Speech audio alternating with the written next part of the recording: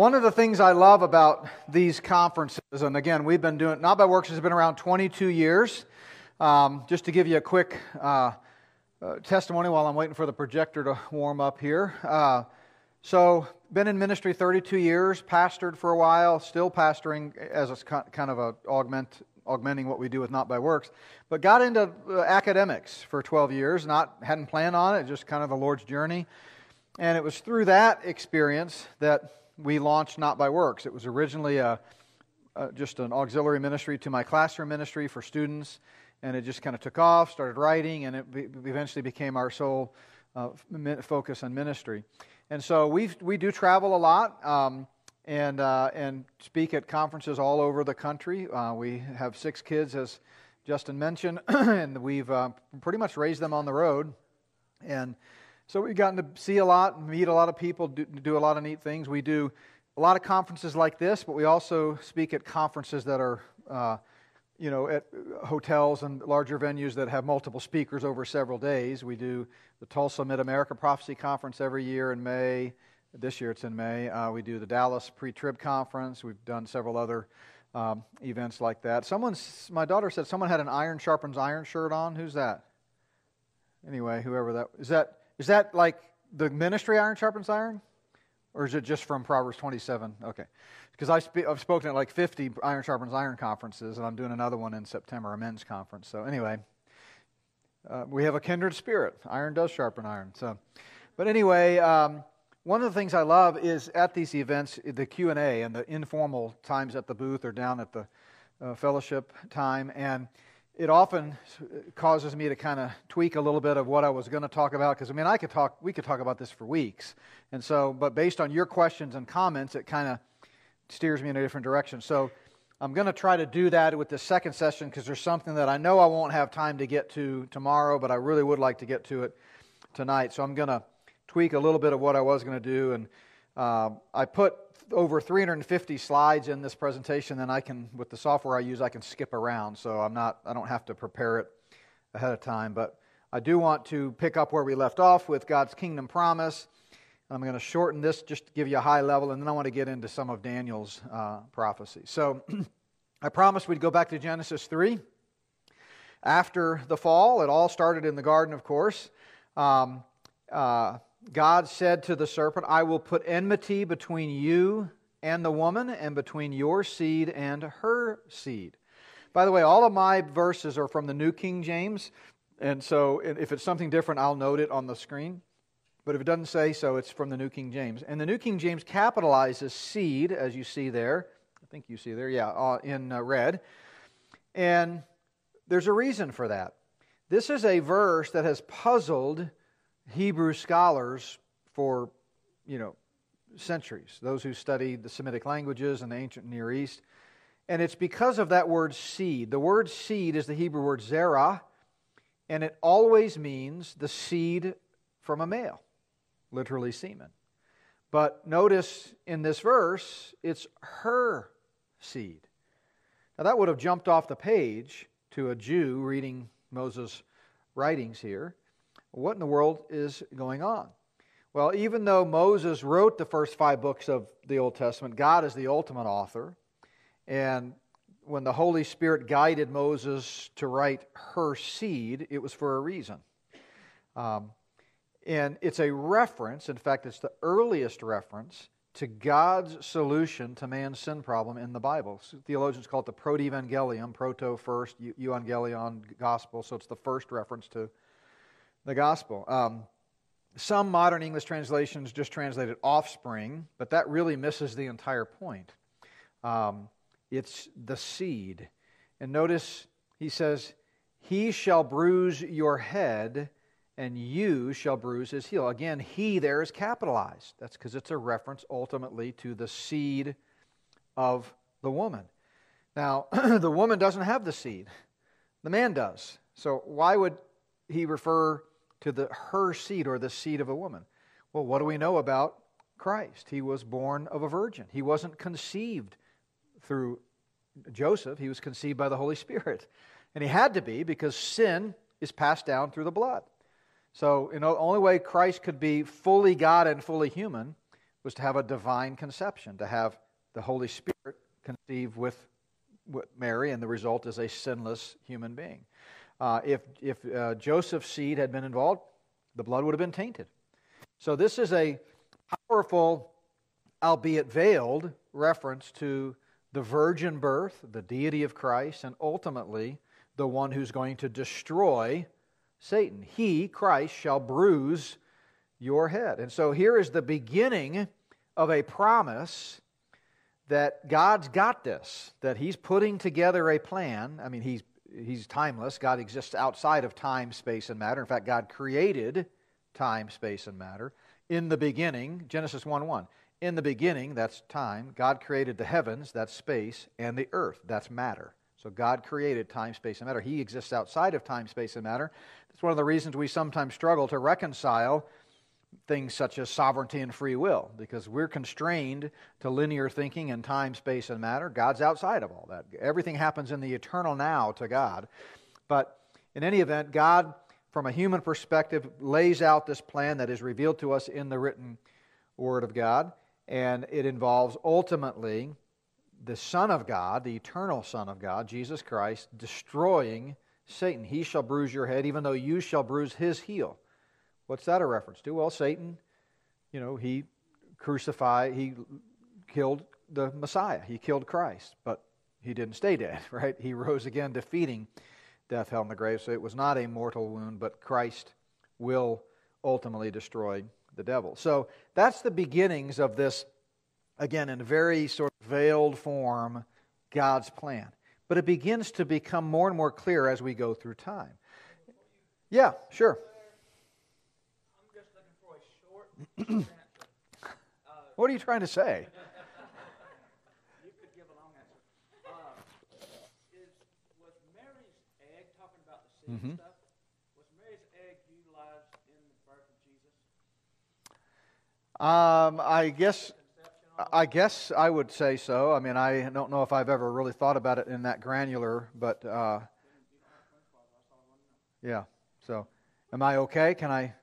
Oh, you can speak on it if you want. No, but I mean, did I step on a landmine there? No. Okay. I don't Okay. think so, Okay. Good. All right. I had never thought about that. Yeah. Yeah. Until it was in a Bible study. We were talking about it. Somebody said that they didn't think that Mary's egg was used, that it would be like an embryo transplant into Mary's womb. Yeah. And there was obviously no male seed other than the Holy Spirit. And I'd always just thought about an egg because I know a little bit about science. An egg and the sperm and you got a zygote and conception. Yeah. But I never thought about it until that was brought out. It's very possible that there would have been no need for that egg to be utilized. Yeah. And just an embryo transplant of Jesus put inside of her. Yeah, so I would say, the Bible obviously is silent on that, so it's a theological supposition.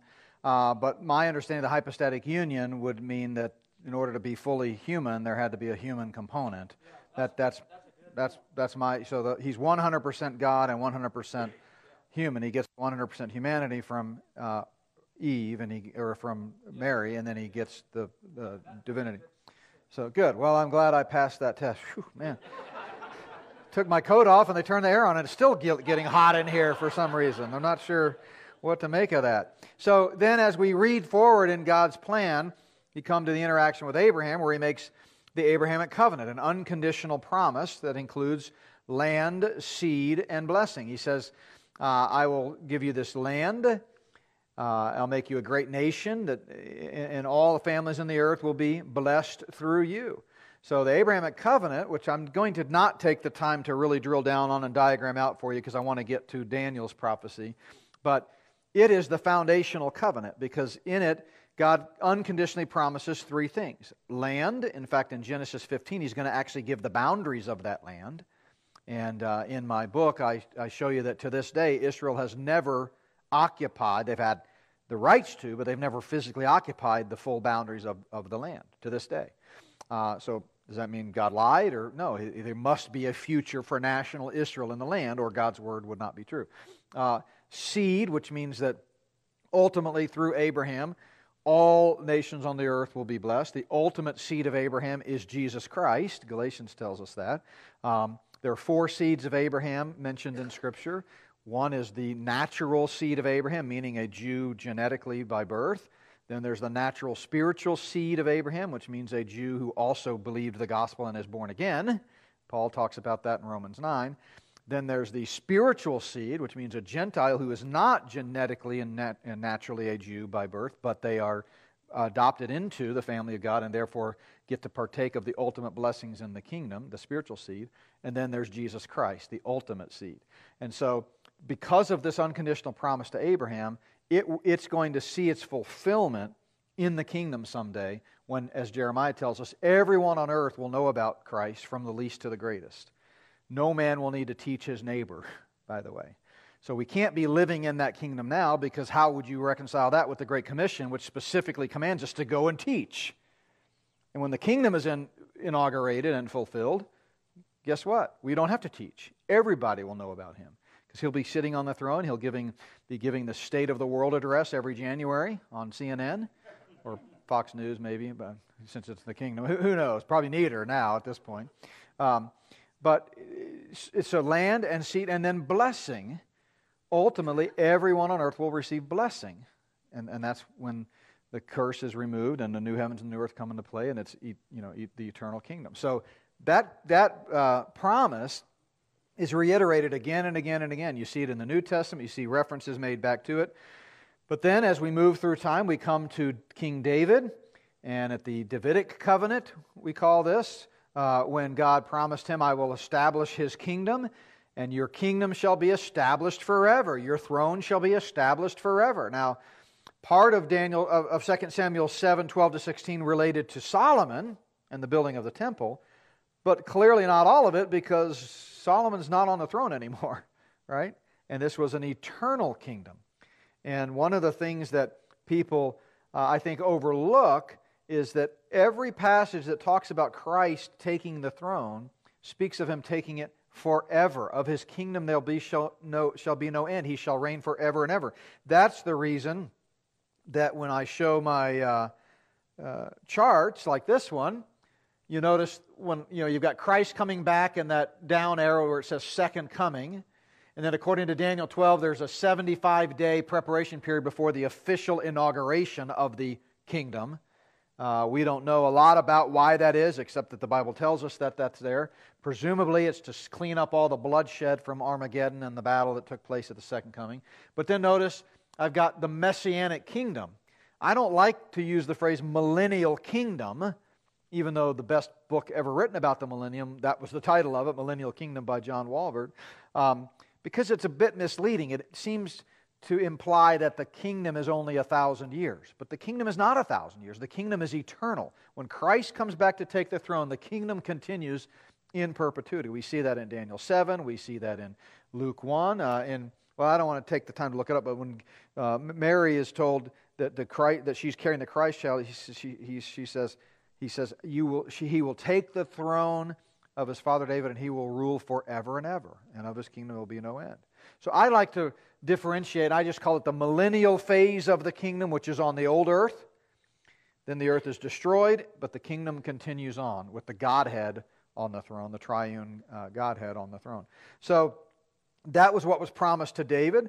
So we've got the Abrahamic covenant, and then the Davidic covenant, when your throne shall be established forever. He goes on to say in David's prayer of thanksgiving, following God's unconditional covenant to David, he says, your words are true, and you have promised this goodness. In 2 Chronicles, because of the covenant that he made with David, and since he had promised to give a lamp to him. What did we read about earlier in 2 Peter? People mocking, saying, where is this promise? I'm just trying to show you now, and I'm going fast. I know that there is a promise that goes all the way back to Genesis 3. It's reiterated in Genesis 12. It's reiterated in 2 Samuel 7, that there is a promise of a better day coming. And then in Jeremiah 33, we see the new covenant. So you've got the Abrahamic covenant, the Davidic covenant, the land covenant, and now the new covenant, when he says, "Behold, the days are coming, says the Lord, that I will perform that good thing which I promised to the house of Israel and to the house of David." So, where is the promised kingdom? That's the question at hand. A lot of people suggest that it was spiritual, it was metaphorical, it was never intended to be literal, that he's reigning in our hearts. That does not comport with the plain reading of Scripture, which gives the dimensions of the temple, the construction of the temple, the boundaries of the geographic region of the kingdom, and so many other plain, normal teachings of the Old Testament. Again, why would we take the promises related to Christ's first advent literally, literal virgin born, literal birthplace in Bethlehem, and so forth, but some reason, which same prophets in many cases, same teaching, somehow those rules change, and those were all meant to be one big symbolic metaphor, right? You can't do that. You can't pick and choose which promises you want to take literally and which ones. It's a zero-sum game. So you have to be consistent in your hermeneutic, consistent in the way you interpret the Scripture. So the question then is, has God changed His mind? Some people say, well, because Israel rejected the Messiah, God's through with Israel. And the church has replaced Israel. And many people that teach that, for them, Israel is no different than any other country, like Costa Rica or Brazil or, Mexico. They're just another country. No. Israel, the Bible says, is the apple of God's eye. And He has a future and a plan. That's what Paul says in Romans 9 through 11. Has God cast away Israel forever? By no means. By no means, he says. The deliverer at the end of Romans 11, the deliverer is going to come out of Zion, and they will be delivered into their kingdom. All Israel will be delivered. So if God's word means anything, it means that a kingdom is coming. It's going to be centered in Jerusalem. It's going to be centered in Israel. And we will be ruling and reigning with Christ. It'll be a global kingdom in scope. It'll be perfect peace and righteousness. But God hasn't changed His mind. In fact, the prophet Jeremiah makes it clear that that could never happen. Thus says the Lord, if you can break my covenant with the day and my covenant with the night, so that there will be no day and no night in their season, then my covenant may also be broken with David my servant. So let me ask you a question. Did the sun rise this morning? So to speak, I know the sun doesn't literally rise, but did we have a new day today? Do we have a new night tonight? Of course we do.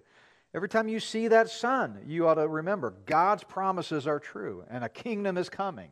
He hasn't forsaken His promises. Jeremiah 31, thus says the Lord, who gives sun for a light by day and the ordinances of moon and the stars for a light by night, who disturbs the sea and its waves roar. The Lord of hosts is His name. If those ordinances, the stars and the moon and the sun, ever depart from before me, then the seed of Israel shall also cease from being a nation before me. See any stars lately?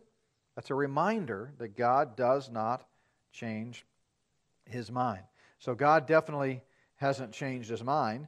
And then I've already mentioned, that some people say the promised kingdom was figurative. It was one big symbolic metaphor. But notice the details. Again, He's going to promise a land. He's going to give the boundaries of it. I mentioned this. Does this sound figurative or symbolic? That it's going to be from the river of Egypt to the great river, the river Euphrates, and He lists the geographic entities that were there at that time.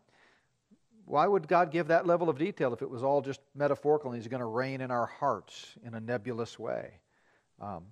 How would David have understood God's promise that He would establish a kingdom and that His house and kingdom and throne would be established forever? I mean, put yourself in King David's shoes.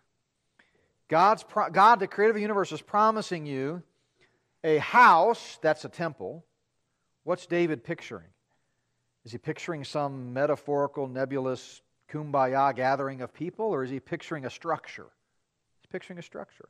A kingdom. What's he picturing? He's picturing boundaries, the thing that all ancient Near Eastern kings pictured when they talked about kingdoms. A throne. What's he picturing? He's picturing physical seats that you would sit on. And Christ is going to sit on that throne someday, the Son of David. And so you can't take something that was written 1,000 years, before Christ, and then come along and take the New Testament and say, well, He didn't really mean that. I mean, how would you feel if you're David and you're in heaven and David's going, wow, Lord, I feel like you pulled a fast one on me.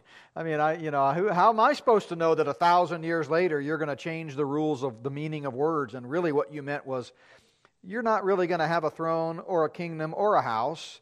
In fact, your nation's not even going to exist anymore. The church is going to replace you, and it's all about the church.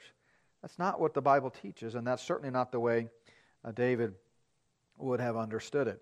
And so then you come to the ministry of Christ, and what does he refer to right out of the bat? Or John the Baptist first, and then Christ, same thing. Repent, for the kingdom is at hand. Okay, you're a first century Jew.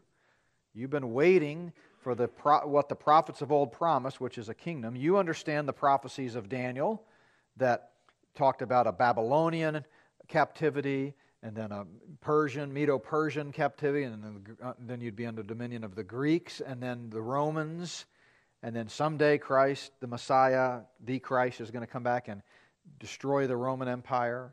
Daniel's statue in Daniel 7 and Daniel 2 and so forth. You understood all that.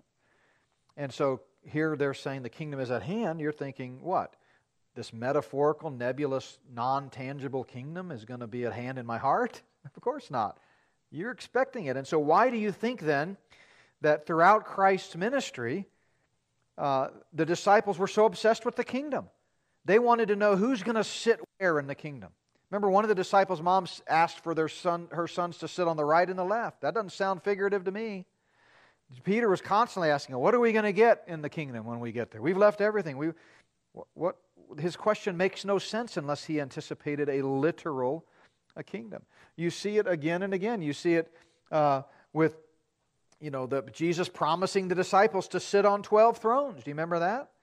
Well, how would they have taken that? There's nothing in that language that indicates, even in the slightest sense, that Jesus was being figurative or metaphorical. They expected an earthly kingdom. And then, as I already mentioned in Luke 19, Jesus says sort of not so fast, you think the kingdom's going to come immediately. It's going to come all right, but not just give it some time.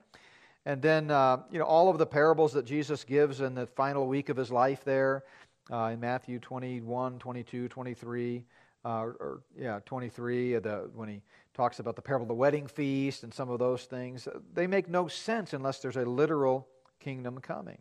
And then in the Olivet Discourse, he talks about the kingdom. The whole Olivet Discourse is the answer to the question. So let me set the scene for you. Matthew 23, it's Wednesday. Jesus had those wonderful, loving words like our kind, loving Savior always used, where he called them whitewashed tombs and vipers and snakes and stuff. We've created a much kinder, gentler Jesus in our culture today. But he had some pretty harsh things to say for those Jewish leaders who were rejecting him and about to hand him up to be crucified. And then the disciples, who by this time are getting a little nervous. This is Wednesday. It was Sunday. The triumphal entry actually happened on Monday. We celebrated on Sunday, but it happened March 30th, 33 AD on Monday. So it was Sunday when he had that conversation outside Jerusalem with them about the parable of the minas. So it's been 3 or 4 days. They're seeing what's happening. They're seeing Jesus interact, and he's not acting like a guy who's about to take the throne. People are getting more and more angry at him. And so the Bible tells us in Matthew or I can't remember which synoptic gospel writer it was, that as he's leaving after that scathing rebuke of the Jewish leaders, the disciples sort of nervously look off at the temple and they say something, and I'm paraphrasing now, but something like, Lord, isn't that temple magnificent? Look at this wonderful temple. And what does Jesus say? This temple, not one stone's going to be left upon another. It's going to be destroyed. Don't you guys get it? Again, I'm paraphrasing, but that's the tone.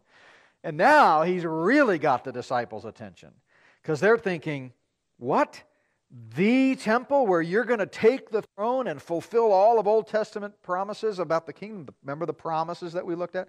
And you're going to inaugurate this kingdom? That temple's going to be destroyed. How can this be? How can you take the throne if the temple's going to be destroyed? And so now the disciples are really in a tizzy, and so they go, Lord, well, when will this happen? What will be the sign of your coming and of the end of the age? And I believe that's essentially one ecstatic utterance question. Some people try to outline the Olivet Discourse into 3 questions based on that. I think there's just 3 different ways of asking the same thing. Basically, they're thinking, Lord, then when? When are you coming? And the Olivet Discourse, which is Matthew 24 and 25, a long, long sermon, is his answer to that question. And he gives them a blow-by-blow answer to exactly what will happen in the 7 years leading up to his return. And it parallels perfectly with Daniel's prophecy. In fact, Jesus even quotes Daniel by name in the Olivet Discourse. It parallels perfectly with Revelation 6 to 18, the tribulation period. And he's basically saying, you want to know when I'm coming back? Watch for these things. And he gives us the information that takes place in the tribulation. The Olivet Discourse is not about the church. It's not about the rapture. There's nothing about the church or the rapture in the Olivet Discourse. It's all about Israel and when he will come back to establish the kingdom. So every step of the way, you see this reference to a literal kingdom. It's not figurative. But now let's fast forward. Okay, he's been crucified. He's risen from the dead on Resurrection Sunday. He's appeared for 40 days to thousands of people. And now he's on the Mount of Ascension, that same mountain. And the disciples are, you kind of get the idea that they're gathered around him. And I always chuckle at this. The text doesn't say this, but Jesus, remember, says, go back to Jerusalem, wait for the Holy Spirit, be my witnesses, Acts 1:8.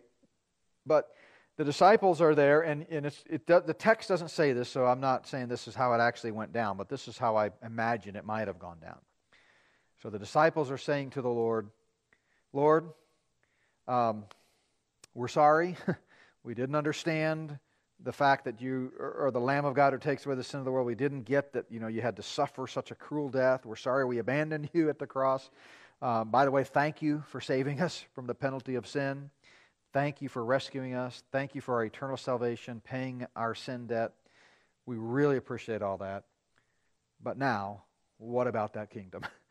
When is the kingdom going to come? And that's what they say. Lord, are you at this time going to restore the kingdom? Is it finally ready? And that would have been the perfect time for the Lord to dispel the notion of a literal kingdom if, in fact, the kingdom was going to be figurative. And we're in the kingdom now, like so many teach. He didn't say that. He didn't say, oh, you silly disciples, haven't you figured it out yet? There's not going to be a literal kingdom. This is it. Enjoy. He didn't say that. In fact, he affirmed the literal kingdom when he answered them. And he said, it's not for you to know the times or the seasons. Times is the Greek word chronos, the length or duration. Seasons is the exact date. Kairos, the date, which the Father has put in His own authority. He did not rebuke them for believing in a literal kingdom. All He said was, it's coming. It's just not for you to know when. So we still see the promised kingdom. Then we could go, we just went through the Gospels, Christ's earthly ministry. Now we're in Acts. We could go through the rest of Acts. We can go to Acts 3 and Peter's offer of the kingdom once again. Times of refreshing shall come. We could see references to the kingdom as we already did in Peter. And then ultimately in the book of Revelation ends with Christ coming back, riding on a white horse, and to tread the winepress of the wrath and fury of Almighty God and take the throne and rule over a kingdom. The Bible ends exactly the way it started and said it would in Genesis chapter 3. So the promised kingdom was not figurative, not by any stretch of the imagination. So any questions about that before I move into, for the rest of our time in this session, to the teaching about Daniel's famous prophecy in Daniel chapter 7. Any questions about the kingdom and the tracing the kingdom from Genesis to Revelation? I mean, that was very fast, I know, and we just kind of came at you 100 miles an hour, but I want you to understand that the kingdom is a fundamental key component of God's plan of the ages, and it's in the Bible from Genesis to Revelation. Yeah, back here.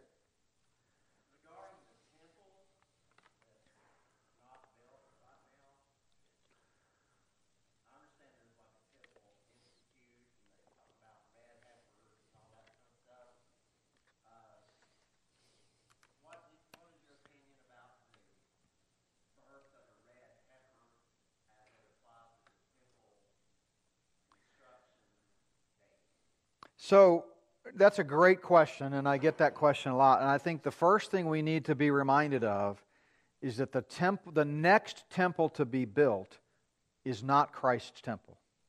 It's the Antichrist temple. It's a satanic temple. And we also need to be reminded that Israel today is not in the land in belief. They're there in unbelief. The regathering in the land that the Bible talks about in Ezekiel 36 and in Jeremiah and several passages, and that Jesus refers to in Matthew 24:31, is going to not occur until Christ comes back at the second coming and supernaturally regathers Israel into the land. So I get into this in Spirit of the Antichrist. 1948 was a setting of the stage, perhaps, most likely, but it didn't fulfill a prophecy. The next prophecy to be fulfilled is the rapture. We just need to ingrain that in our minds. There's no prophecy that has to happen before the rapture can happen. So the regathering that occurred on May 15, 1948, when Israel was rebirthed as a nation, was not in belief. Listen to what Jesus said in Matthew 24. This is His own words talking about His return. Immediately after the tribulation of those days, this is Him answering the disciples' question, when are you going to come? The sun will be darkened, the moon will not give its light, the stars will fall from heaven, and the powers of the heavens will be shaken. This parallels exactly what we read about in Revelation 18 and 19 with the Battle of Armageddon. Then the sign of the Son of Man will appear in heaven, then all the tribes of the earth will mourn, and they will see the Son of Man coming on the clouds of heaven with power and great glory. And He will send His angels with a great sound of a trumpet, and they will gather together His elect, in this context, elect means Israel, the nation of Israel, from the four winds. I can't even read my own writing because I've got so much written over it. From one end of heaven to the other. So this is the fulfillment of that regathering. So to answer your question directly, I don't get all excited about plans to rebuild the temple or the birth of a red heifer, because that's Satan's temple. That's his plan. So the temple, a temple has to be rebuilt in order for the Antichrist to set himself up as God and take the throne at the midpoint of the tribulation. So let's put that chart back up. But that temple doesn't have to be built before the rapture could happen. I mean, let me find that chart here. I'm skipping so far ahead. So if you'll notice the rapture on the far left, which puts an end to the church age, then see I've got sort of in blue there, preparation period, unknown length. The tribulation begins with the signing of the peace treaty, Daniel 9:27. The rapture is a different event altogether. If you've got two different events, there must of necessity be a length of time between them. So the rapture doesn't start the tribulation. The rapture ends the church age.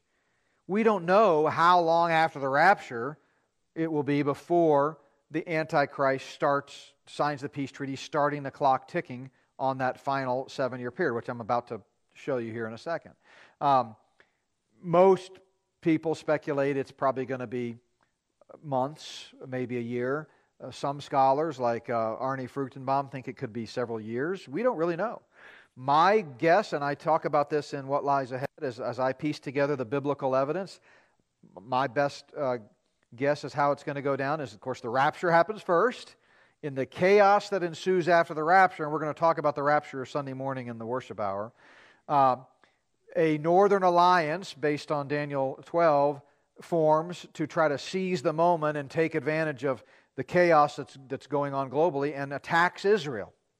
That's the battle of Gog and Magog, Ezekiel 38 and 39, actually. And then according to Daniel 12, a Western alliance forms to kind of come in and attack the north. Now, their agenda is they also want to take over this coveted Holy Land that's been the seat of 3 major religions. But God, according to Ezekiel 38 and 39, supernaturally defends Israel. And if you've ever seen the movie Left Behind and that whole series, the way they depict that is really pretty accurate, pretty biblical. These planes just drop out of the sky for no explanation. It's a supernatural intervention. God protects Israel. But what I believe happens is that Western alliance that formed takes credit. They say, oh, look, we won. We defeated the Northern Alliance. And it's my speculation. I can't prove this unequivocally. There's no verse that says, "Thus saith the Lord." But as I piece it together, I really believe this view has merit. It's my speculation that the Western Alliance, the leader of it militarily, is the guy who then becomes the Antichrist. That because he takes credit for, even though he didn't really do it, he takes credit for preempting World War III or IV or whatever it'll be by then. The world says, "Oh, you're our Savior. You're incredible peacemaker. We want you to lead us." And so he seizes the moment of popularity, becomes the one world dictator, and signs that treaty. When he signs that treaty, you see it listed there, Daniel 9:27, where I say Antichrist unveiled. I mean, that's when we know who the Antichrist is because he's the one that signs the treaty, according to Daniel 9:27. That starts the clock ticking on that 7-year period. Now, we could talk all night about things that happened in that 7-year period. The Bible has a lot to say about it. The bulk of the book of Revelation, chapters 6 to 18, is all about that 7-year period, chapters 6 to 18. So the next temple that's going to be built is the one that the Antichrist, at the midpoint there, see where it says abomination of desolation? That's Daniel talks about it, and Jesus quotes Daniel talking about it, when the Antichrist sets himself up as God and demands that the whole world worship him. And so there has to be a temple in place in order for that to happen. But that temple, whenever it's built, is going to be destroyed when Christ comes back at the Battle of Armageddon. And then a new temple, the millennial temple, the great, incredible, glorious temple where the Shekinah glory once again returns, is described in Ezekiel 40 to 48.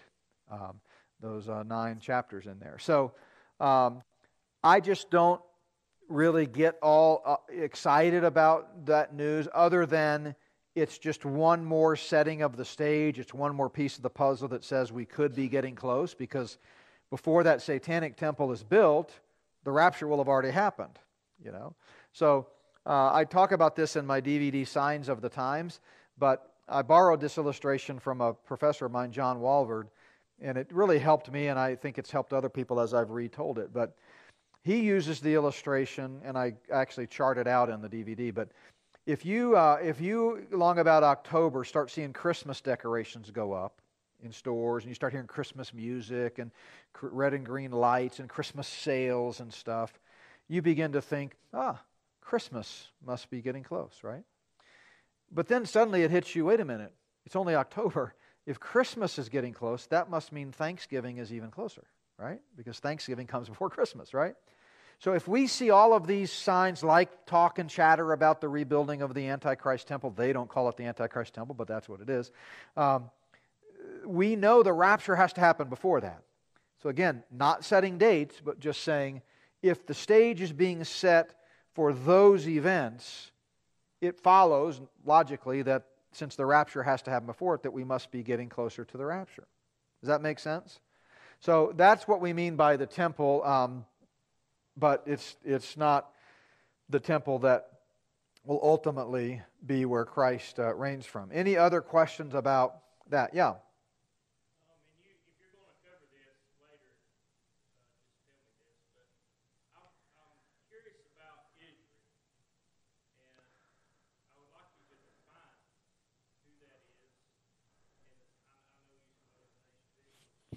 And as far as their belief, because you said there is going to be something that's a supernatural. Yeah. Is it going to be like that Christ will be revealed to them with the same understanding as what we have, that they must choose to believe? Or is it a elected position? No. So great question. Oh, go ahead. Yeah. Okay. You just mentioned it, and you don't have to answer this, but you said that the Western world, Western Alliance, yeah.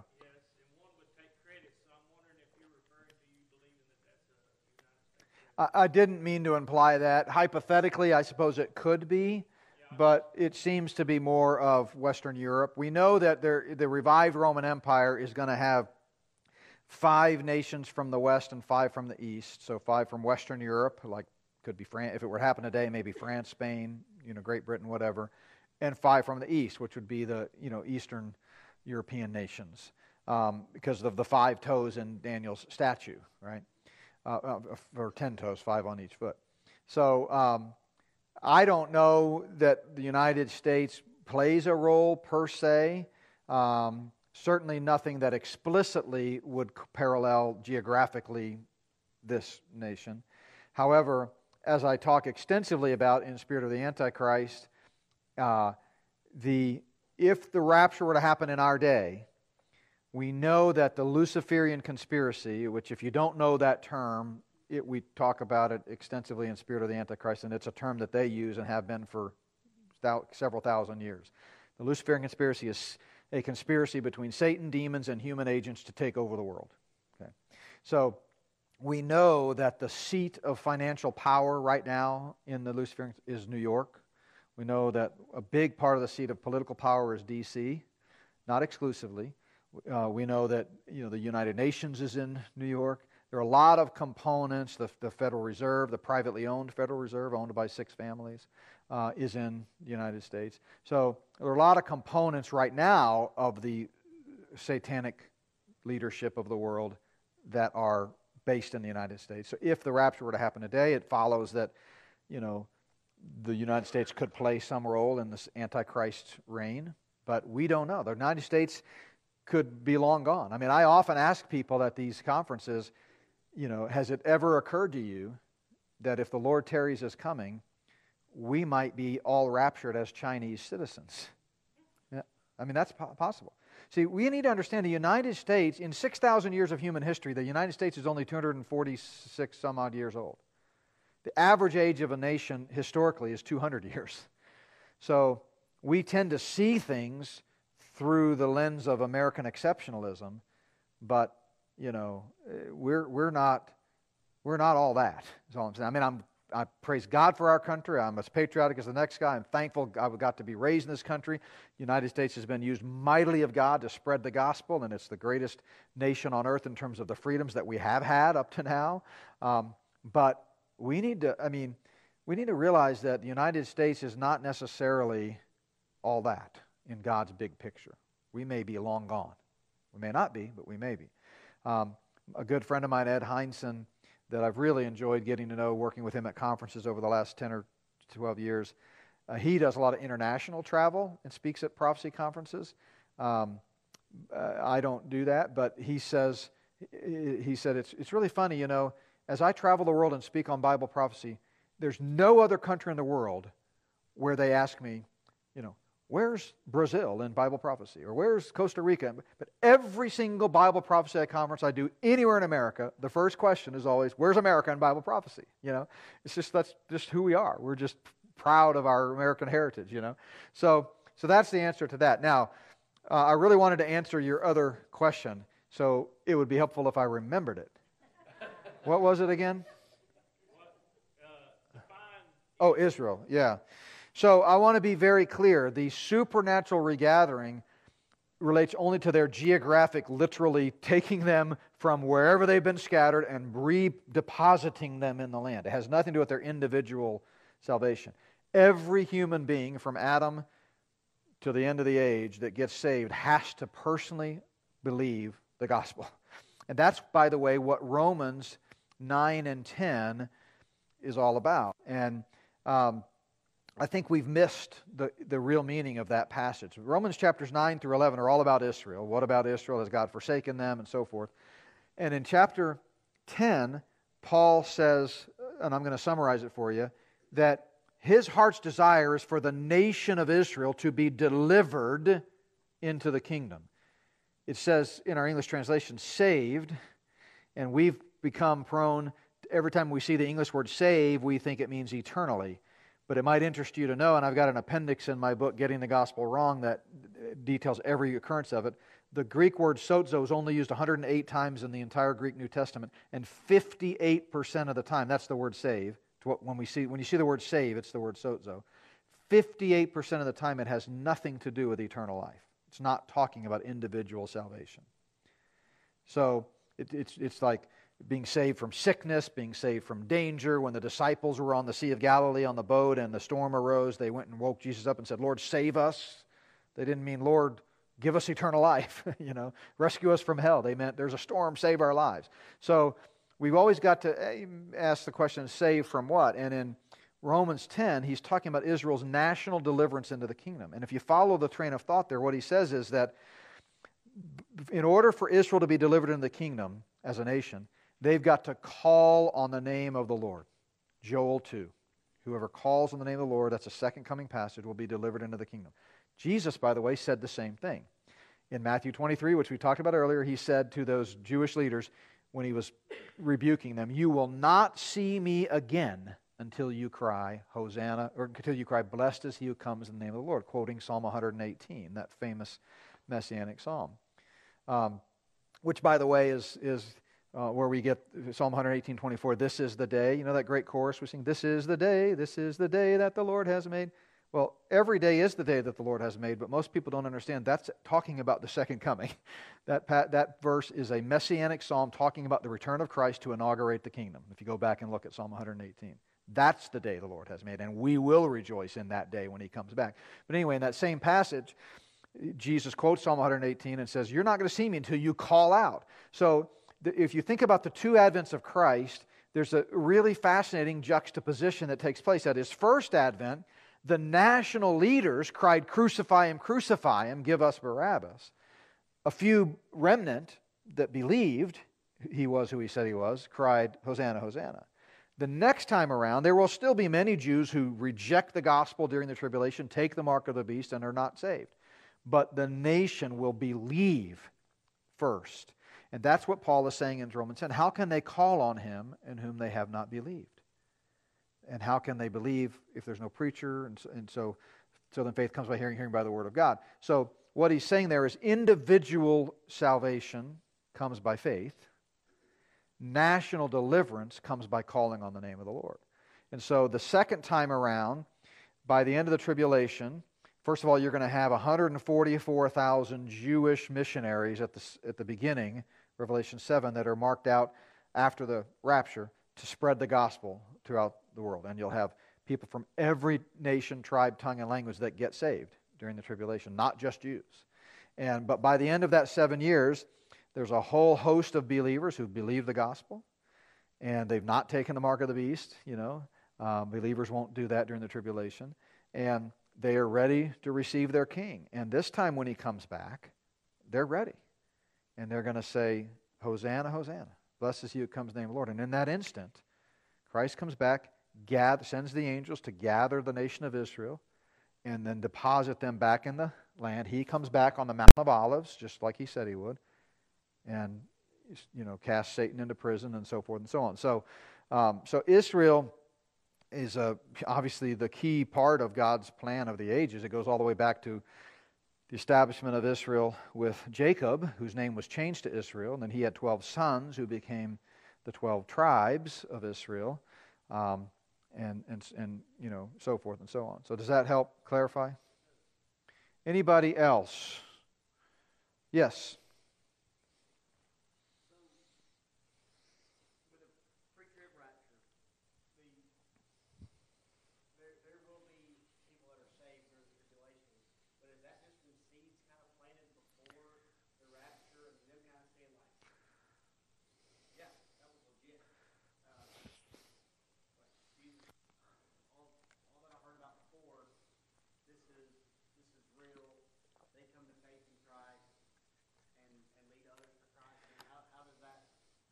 So that's a great question, and this is worth, I think, talking about. So I just want to kind of follow where the rabbits take us. So that's an outstanding question. So if you use this as a frame of reference again, and I should have brought my pointer up here, but at the rapture, which you see on the far left there, I want to contrast the rapture and the second coming, which is at the end of the 7-year tribulation. So everybody see where we're looking? Rapture on the left, second coming in the black arrow there on the right.